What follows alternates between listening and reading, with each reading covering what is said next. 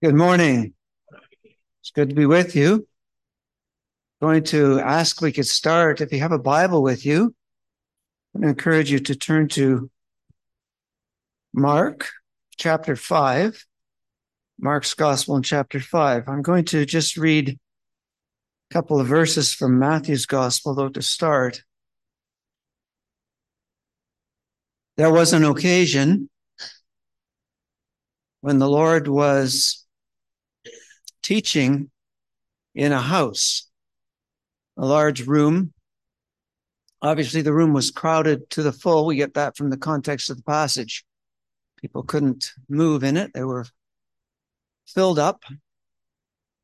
And in the group that he was speaking to, there was obviously quite an assortment of different types of people with different motives for being there.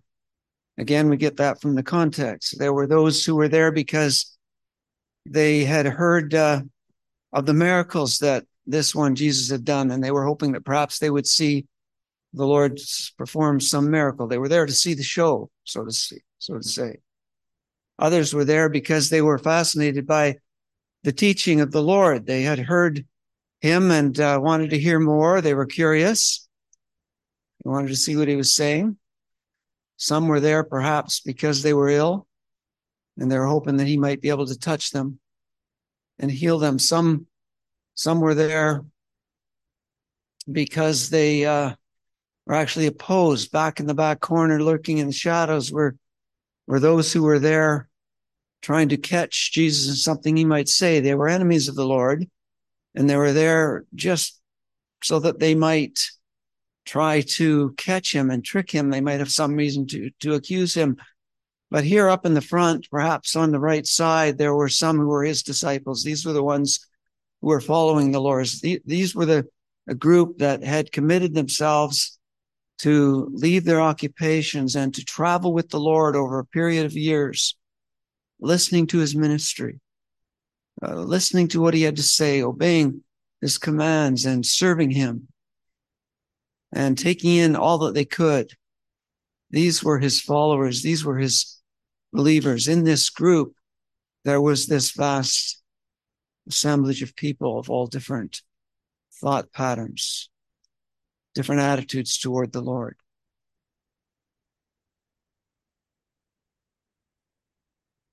The house was crowded. It was full. And someone come and said to him in the crowd, "Your mother and your brothers are standing outside seeking to speak to you." But he answered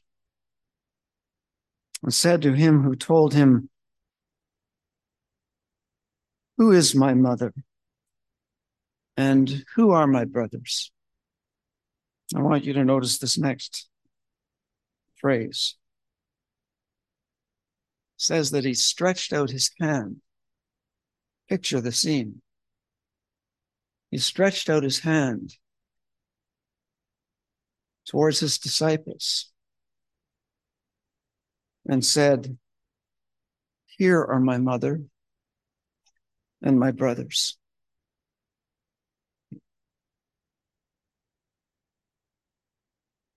"For whoever does the will of my Father in heaven is my brother, my sister, and my mother."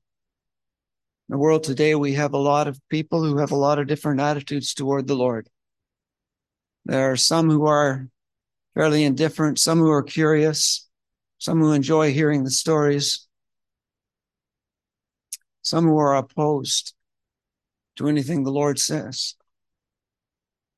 But there are others who are followers of the Lord, or disciples of the Lord. And I believe as I look out on the audience today here, that the great majority of those who are gathered here today are here because you are believers in Jesus Christ. You are followers of the Lord. And in this great world where many are opposed and where many revile the Lord, have no use for him, those who are his are the ones to whom he stretches out his hand this morning. He stretches out his hand to us as we gather here, and he says, "Here is my brothers and my mother and my sister here." he stretches out his hand of love. And with his hand, he embraces those who are his own. And he calls them his family. If you're a believer in the Lord Jesus Christ today, if you're a disciple of the Lord, then you feel the impact of his hand as he stretches it out to you and embraces you as his family. Mark chapter 5. The hand of the Lord is a hand of love. As he draws in those who are his own. But his hand is seen in another way here in chapter 5. We read in chapter 5 the account of a man who is desperately in trouble. He has a daughter who is gravely ill and at the point of death. And in despair, he finds there is nothing more that he can do. There's nothing he can do for his daughter. She is ill and she's getting worse. And the parents of this child, through their tears, realize that she is at the point of death. And they're despairing. Man's name is Jairus. He hears that Jesus of Nazareth is in the area, and he knows that this man, Jesus, has healed the sick. And then his despair, kind of a last resort, I suppose, he runs out to find the Lord. To see if Jesus would come to intervene. When he comes to the Lord in verse 23, verse 22, he saw the Lord. He says that he fell at his feet. Prominent ruler of the synagogue falls at the feet of the Lord, and he begged him earnestly. He pleaded with the Lord. His heart was breaking over his child at home, gravely ill. Please, come and lay your hands on her, he says. Lay your hands on her, that she may be healed, and she will live. This man knew that there was something in the hands of the Lord that could bring relief in his situation. The only hope that he had was in the hands of the Lord. The Lord agrees to go with this man to his home at his request and to see this daughter who is ill. But as they go along the way, the Lord is distracted by other things. And then as they're traveling, the news that this man did not want to hear comes. Verse 35, while he was still speaking, some came from the ruler of the synagogue's house and said, "Your daughter is dead. Why trouble the teacher any further?" This was the news he didn't want to hear. Now his heart must have broken at that point. As he heard the news that his daughter was dead, it was too late. It was too late. Hope was lost. I imagine that he must have felt like melting into a little puddle there at the feet of the Lord. As he thought about his situation, he grieved over a daughter who he just could not save.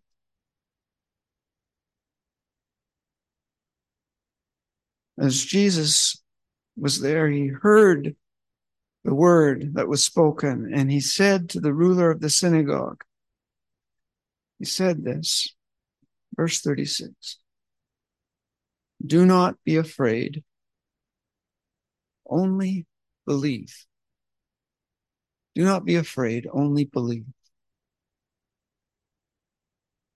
He went with this man, Jairus, to his house. A great commotion was taking place as the mourners were there grieving over this child who had died, and all the people were gathering around. Put them all outside. He took with him Peter, James, and John, and he took the mother and the father of the child. Verse 40. He entered where the child was laying. And then verse 41. Again, I want you to try to picture this scene. The Lord enters a room where the dead child is lying. Parents of the child are there. Peter, James, and John are with them. And what does the Lord do? He took the child by the hand. He reached out his hand and took the hand of the child in his own. And he said to her, Talitha Kumi, which is translated, little girl, I say to you, arise. Immediately, the girl arose and walked, for she was 12 years of age. And they were overcome with great amazement. Overcome, I'm sure, as they witnessed with their eyes the power of the Lord, the power of his hand to impart life. They saw him as he reached out his hand and took the hand of their daughter and lifted her from the dead and brought her to life. The hand of the Lord, a hand of love, a hand of power. On into chapter 6 in the first few verses. The Lord went to his own country. His disciples followed him, and when the Sabbath had come, he began to teach in the synagogue, and many hearing him were astonished. What did they say? Verse 2, where did this man get these things? And what wisdom is this that was given to him? They're astonished that such mighty works are performed by his hand. The Lord, you see, was known for the power in his hand. The Lord was known as one who would reach out and touch the sick and they would be made well. He was known as one whose hand could give sight to the blind, could cause the mute to speak, the one who was known by his hand, who could touch someone and cause the lame to walk, the power of the Lord. And he was known by the power of his hand. He was the one who with his hand soothed the grief of those who were sorrowing, who gave comfort to the poor, to the aged, to the young. With his hand, he brought blessing and healing and comfort and hope. The hand of the Lord reached out and brought life to those who were dead. The power of the Lord's hand. And they were amazed. But then those in his own land, in his own town, in his own country, they say this, is this not the carpenter, the son of Mary, and brother of James and Joseph and Judas and Simon? And are not his sisters here with us? And so they were offended at him. This is very interesting. Here are people who observe that the Lord had power in his hand, and yet they didn't want to acknowledge it. They didn't want to recognize it. To him, he was just another one of the guys. He was just another guy from the town of Nazareth. Nothing special in him. We know his brothers and sisters. He grew up here. He was playing soccer on the street with the kids. He's just another guy. He's just another man. They were offended at him. In the world today, there are those who see the power and the love of the Lord Jesus Christ as they look at his hand, as they see the works that he does. There are others who see Jesus as just another character, just another person, a figure in history. Some who might see him as fictitious. Some who might see him as someone who leads people in the wrong way. There are those who recognize the power of God's hand in the Lord Jesus Christ, and there are those who despise it, who don't recognize it. To them, he was just another man. And I suppose that looking at the hand of the Lord Jesus Christ, anyone in that day would see just another hand, right? It was not distinguishable from any other. You know, the physical hand is a wonderful creation. God has given us all hands, and each one is unique. We use fingerprints, don't we, to identify people as individuals distinct from one another. The hand is a wonderful device. But if we were to put up a screen and you all were to put your hands under the screen and ask me to identify you by your hand, I'm sorry. One hand's like another. I wouldn't be able to identify you by looking at your hand. And the Lord's hand was just like any other hand, physically speaking. But there were those who recognized the distinct nature of the hand of the Lord. The Lord's hands from a physical standpoint were like any other hand. I want you to go back to Matthew chapter 27. I want to look with you at a few scenes of the Lord's hand. We'll start here in Matthew chapter 27, the hand of the Lord.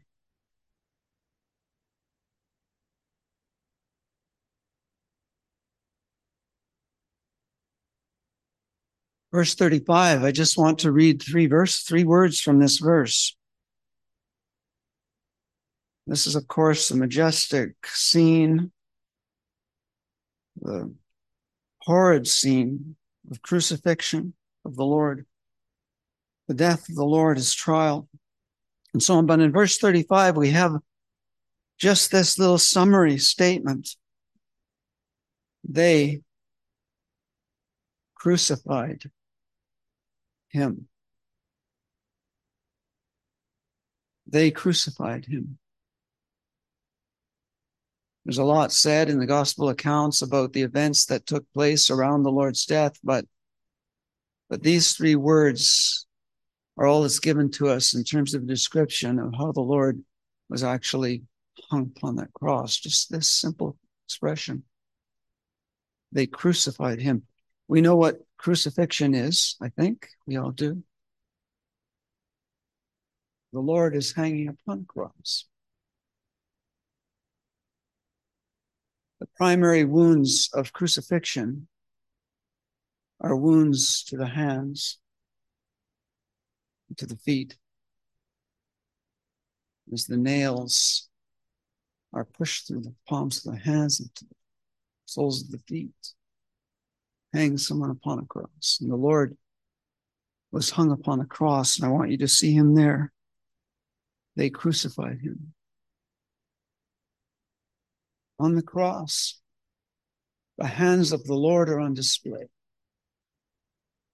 Through those hands are coarse Roman nails. From those hands flow blood. The blood of Christ that brings us salvation. Look at his hands as he hangs upon the cross. And you're going to see there the love of God in the hands of the Lord Jesus Christ. There is the evidence of God's love. For God so loved the world that he gave his only begotten Son. Look at the hands of the Lord as he hangs upon the cross. You see the love of Jesus Christ. the one who loved me and gave himself for me.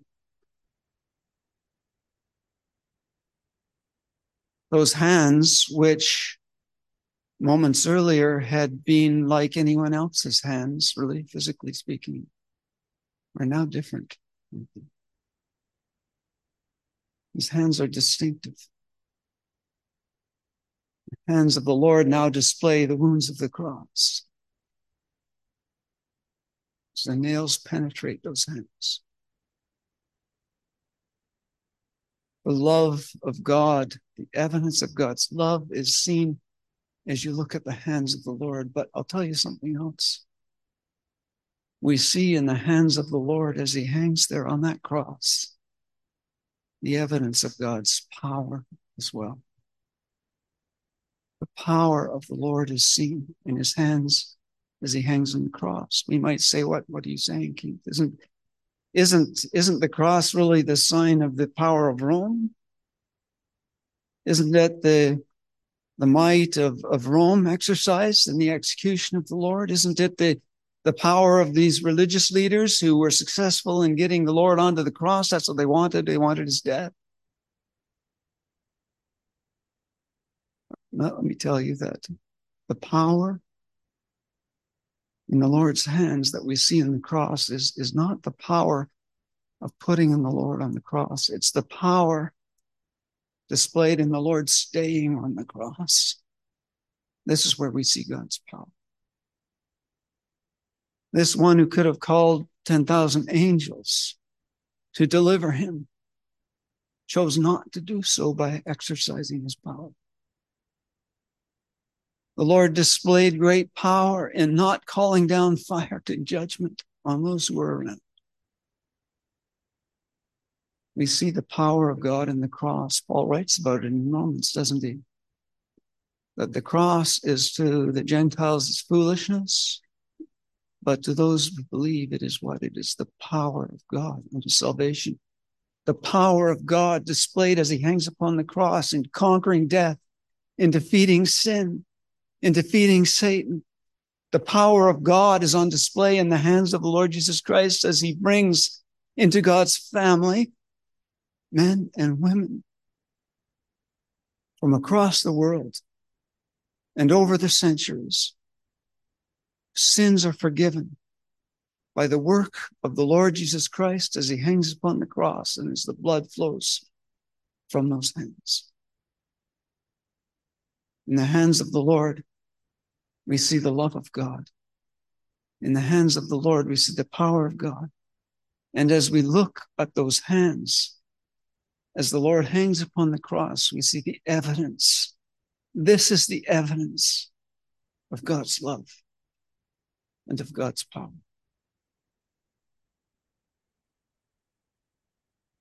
I want you to turn with me to John chapter 20, another little sight of the hands of the Lord Jesus Christ. John 20. Here we have a scene that is after the death of the Lord. The disciples are gathered together.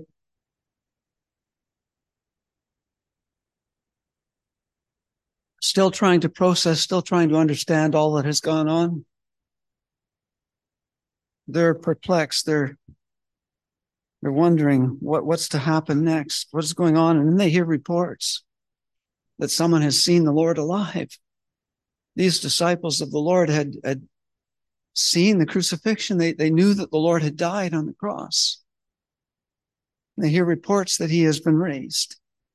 And the Lord appears to them in the upper room as they're gathered with the doors shut. And they're gathered, it says, in fear. They were afraid of the Jews. They were afraid of what might happen to them. If they had killed the Lord, they might come after them next. And so they're gathered there in fear, and the Lord comes to them and he says this, peace to you. Peace be with you. Peace be with you. He showed them his hands and his side.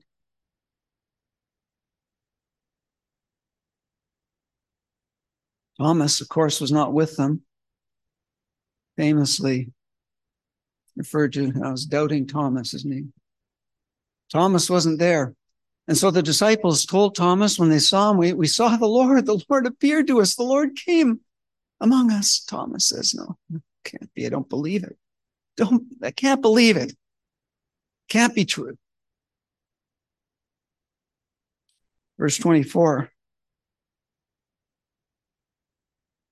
Thomas, called the twin, one of the 12, was not with them when Jesus came. The other disciples therefore said to him, we've seen the Lord. So he said to them, unless I see his hands, in his hands, the print of the nails, unless I see in his hands the print of the nails, and put my finger into the print of the nails, and put my hand into his side, I will not believe.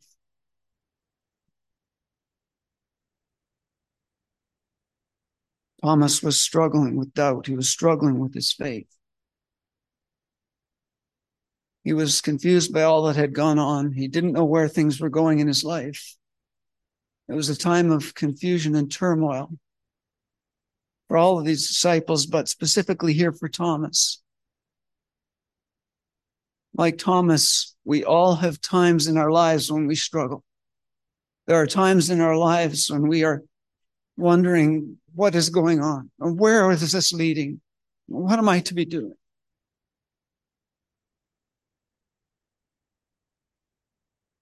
Times of doubt, times of crisis of faith. Times when we might say, like Thomas, I want to see it myself. Show me the nail prints in his hand.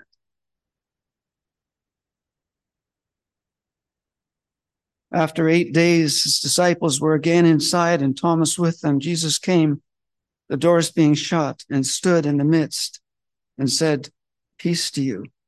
And then he said to Thomas, can you picture this scene? Picture it in your mind. The Lord there present, the 12 disciples there, Thomas is with them. The Lord is there in that room, and he addresses Thomas specifically. And it says this, the Lord speaking, reach your finger here. Reach your finger here and look at my hands.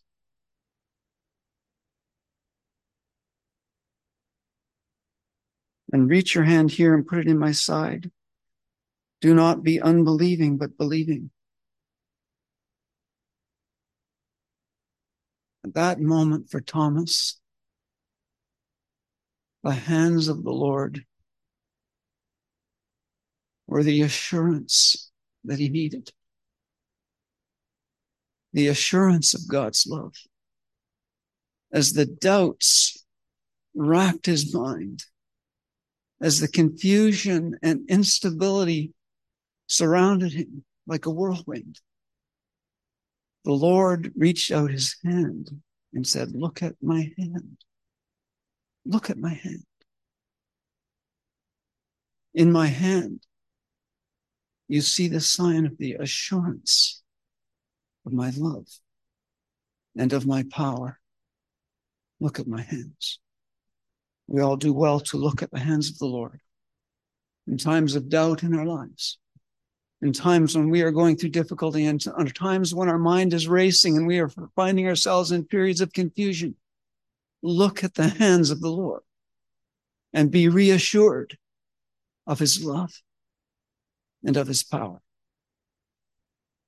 The hands of the Lord, the evidence of God's love and the assurance of God's love. I want you to go back to Luke chapter 24 with me. Luke chapter 24 for another scene of the hand of the Lord. Luke 24.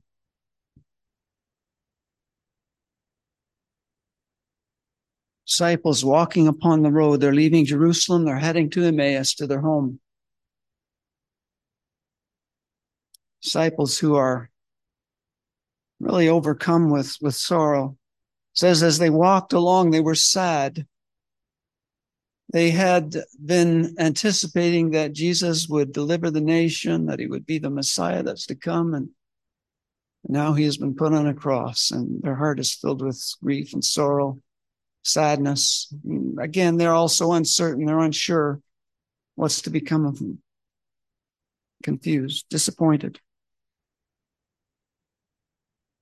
The Lord appears to them and walks with them. The account is given through the chapter of how the Lord appeared to these disciples as they walked on the road, and they did not recognize the Lord, even though it was walking with them.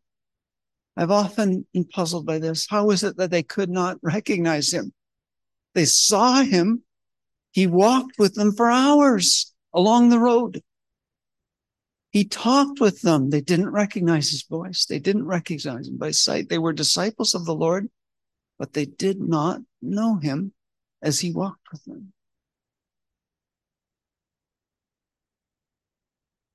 As they came near the town, they reached their destination, their home. They were to go inside, and the Lord was going to carry on.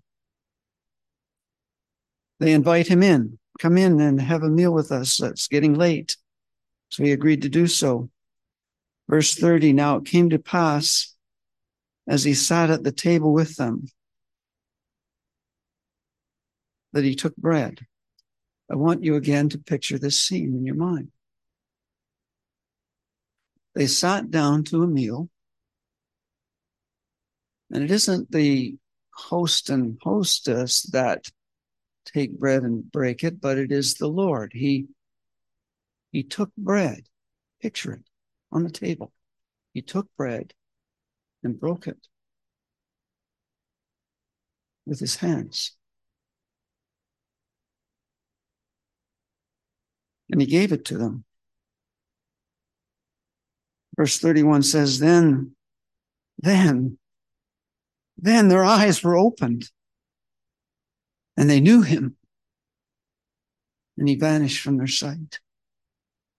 Of course, I'm not the first one who is going to suggest that. They knew him, they recognized him. I suspect because they saw his hands as he reached out and broke bread and gave it to them. They saw his hands. I am sure that they saw the nail prints in those hands.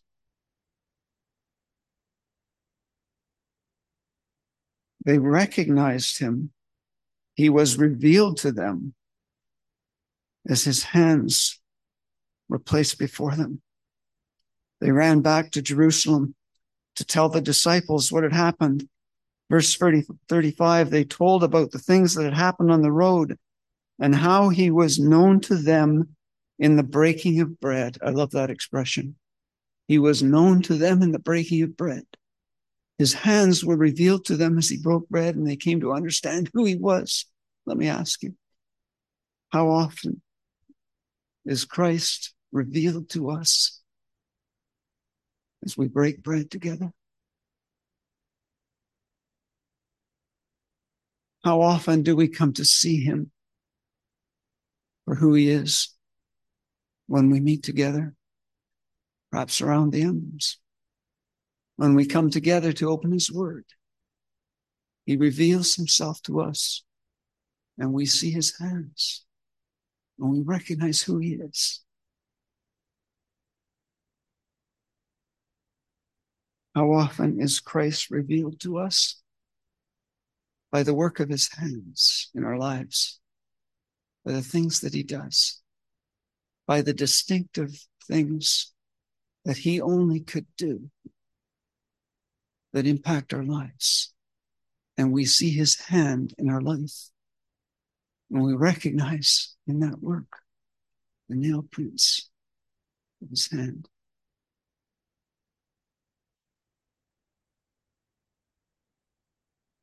The scene of the Lord on the cross,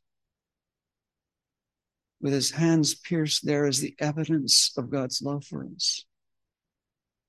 And if we look at the Lord's hands as he appears to Thomas and see the assurance of God's love and God's power to us, then when we think about this scene where the Lord met with these disciples, we see the revelation of God's love, the revelation of God's power in the hands of the Lord. we come to see God's power and God's love in the hands of the Lord Jesus Christ. I want to look at two other. Let's start in Revelation chapter 5, another scene of the hands of the Lord on display. Revelation chapter 5. Here's a passage that doesn't actually mention the hand of the Lord, but I'm going to suggest that we see the Lord's hand here.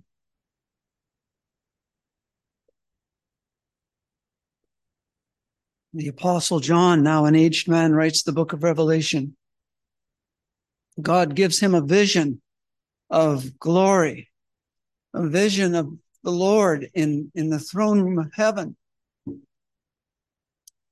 This well-known passage, Revelation chapter 5, the Lord is sitting upon a throne, God Almighty. And John sees this great scene. And there is a scroll, and no one is found who is worthy to open the scroll. In verse 4, John says that he wept. As he watches this, John wept, because no one is found who is worthy to open this scroll.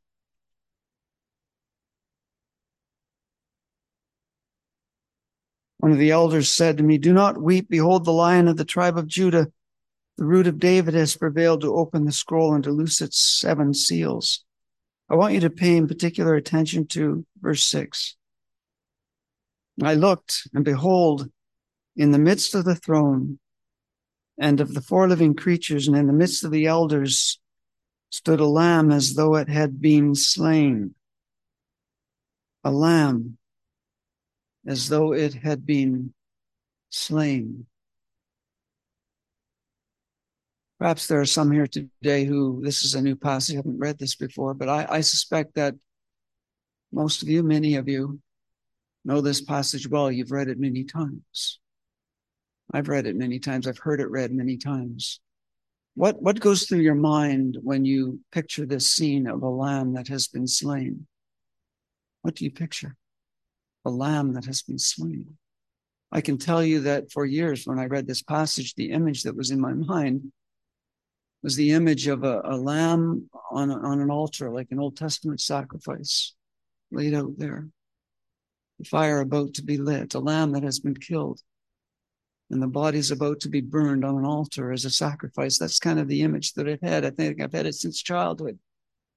And as a young child, I imagine I even pictured it with, they sometimes put the little X on their eyes of the dead animal. It just a lamb that has been slain. Read it again. That's not what this is saying. That's not the image that's being depicted here. I looked, and behold, in the midst of the throne and the 4 living creatures, and in the midst of the elders, stood a lamb. This was not a lamb on an altar. This is a lamb standing.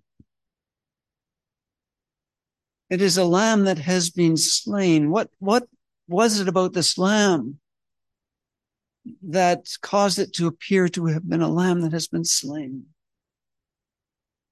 I don't know. The book of Revelation, written by John, is full of very rich typology, rich imagery. It's a lot that we struggle to understand, a lot of symbols and types that are given in it. I've wondered more recently exactly what did John see in this image? What was it that did he actually see in this vision the animal, a lamb standing? It says the lamb went up and took the scroll from him who sat on the throne. Was it the animal, a lamb that he saw? I don't know. I don't know what it was that he saw, but I wonder if he is describing things the way that John the Baptist did when he looked at the Lord Jesus Christ as he walked on the earth and pointed to him and said, "Behold the Lamb of God who takes away the sin of the world." And people looked and saw not a lamb, the animal, but they saw the person, Jesus Christ. I don't know. I've wondered recently whether that's really what was seen here, was Jesus Christ as a man standing there, described as the Lamb of God because he was the Lamb of God. Don't know. I'd be interested in your thoughts on that. But this I know, that it was a lamb that had been slain There was evidence of his death in the lamb that was seen. Evidence like, for example, perhaps the print of nails in his hands, the sign of the crucifixion of the Lord. I think we can see in this picture here the hands of the Lord, the nail prints of the hands, the lamb that has been slain. Then he came and took the scroll out of the right hand who sat on the throne. And when he had taken the scroll, the 4 living creatures and the 24 elders fell down before the Lamb, each having a harp and golden bowls full of incense, which are the prayers of the saints. And they sang a new song, saying, "You are worthy to take the scroll and open its seals." Why? For you were slain and have redeemed us to God by your blood out of every tribe and tongue and people and nation. Here we have the scene of a great celebration of the Lamb, a commemoration of all that he has done. Look at his hand. Look at the nail print of his hand as he stands in heaven before the throne, as he takes the scroll in his hand, as the 24 elders fall down with the 4 living creatures and the myriads of angels, and every creature under heaven and earth proclaim worthiness of the Lamb who was slain. Look at his hand, and you will see in his hand a commemoration of the love of God, a commemoration of the power of God in the hand of Jesus Christ, the Lamb that was slain. One more scene, if we could. Go back to Luke chapter 24.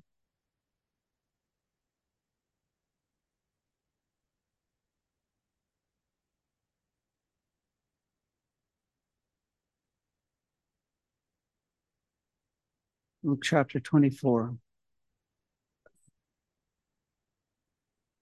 We can see in the hand of the Lord, as he hangs on the cross, the evidence of the love and the power of God. As he appears to doubting Thomas, we see the assurance of the love and the power of God in the hand of the Lord.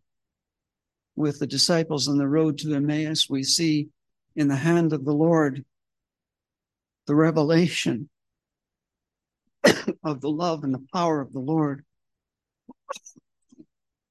In the book of Revelation, we watched the scene in heaven, and in the hand of the Lord, we see the commemoration of God's love and God's power in the hand of the Lord. Here in Luke chapter 24, the hand of the Lord appears again. In verse 50, Luke writes, he led them out as far as Bethany. What did he do? Picture the scene. He led them out as far as Bethany, and he lifted up his hands. He lifted up his hands and he blessed them. Look at the Lord just before his ascension as he gathers the disciples together there on the Mount of Olives, just outside of Bethany. And he lifts his hands, and the disciples look at him. And what do they see? They see in the hands of the Lord the marks of the cross, and he blesses them. He blesses them. Now it came to pass, while he blessed them, that he was parted from them and carried up into heaven. The last thing we see here in Luke's gospel is the Lord ascending to heaven with his hands outstretched as he blesses his people, his disciples, those that he loves.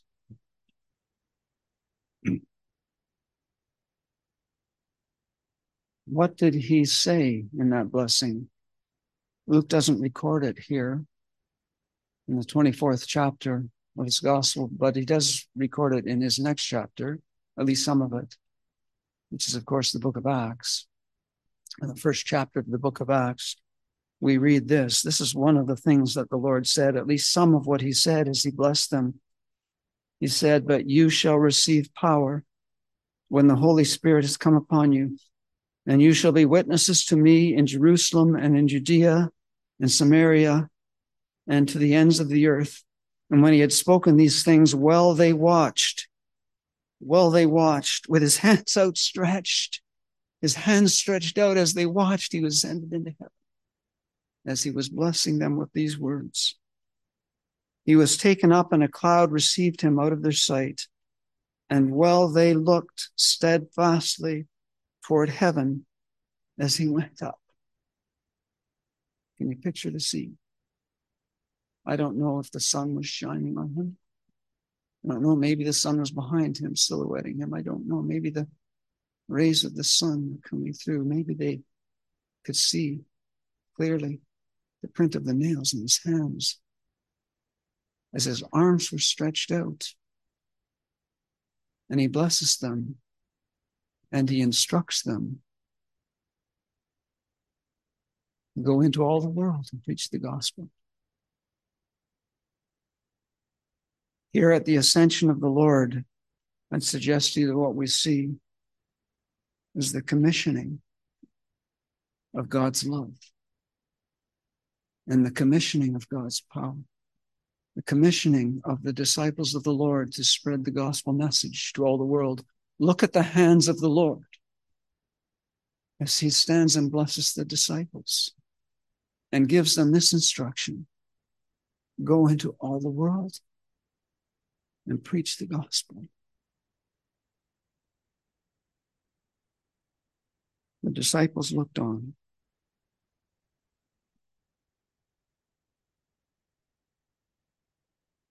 These scenes have shown us the evidence of God's love and power, the assurance of God's love and power, and the revelation of God's love and power, the commemoration of God's love and power.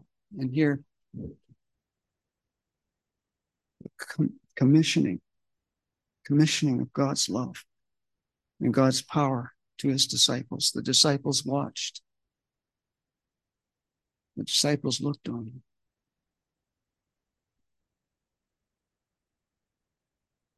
Jairus, in his despair at his daughter's death,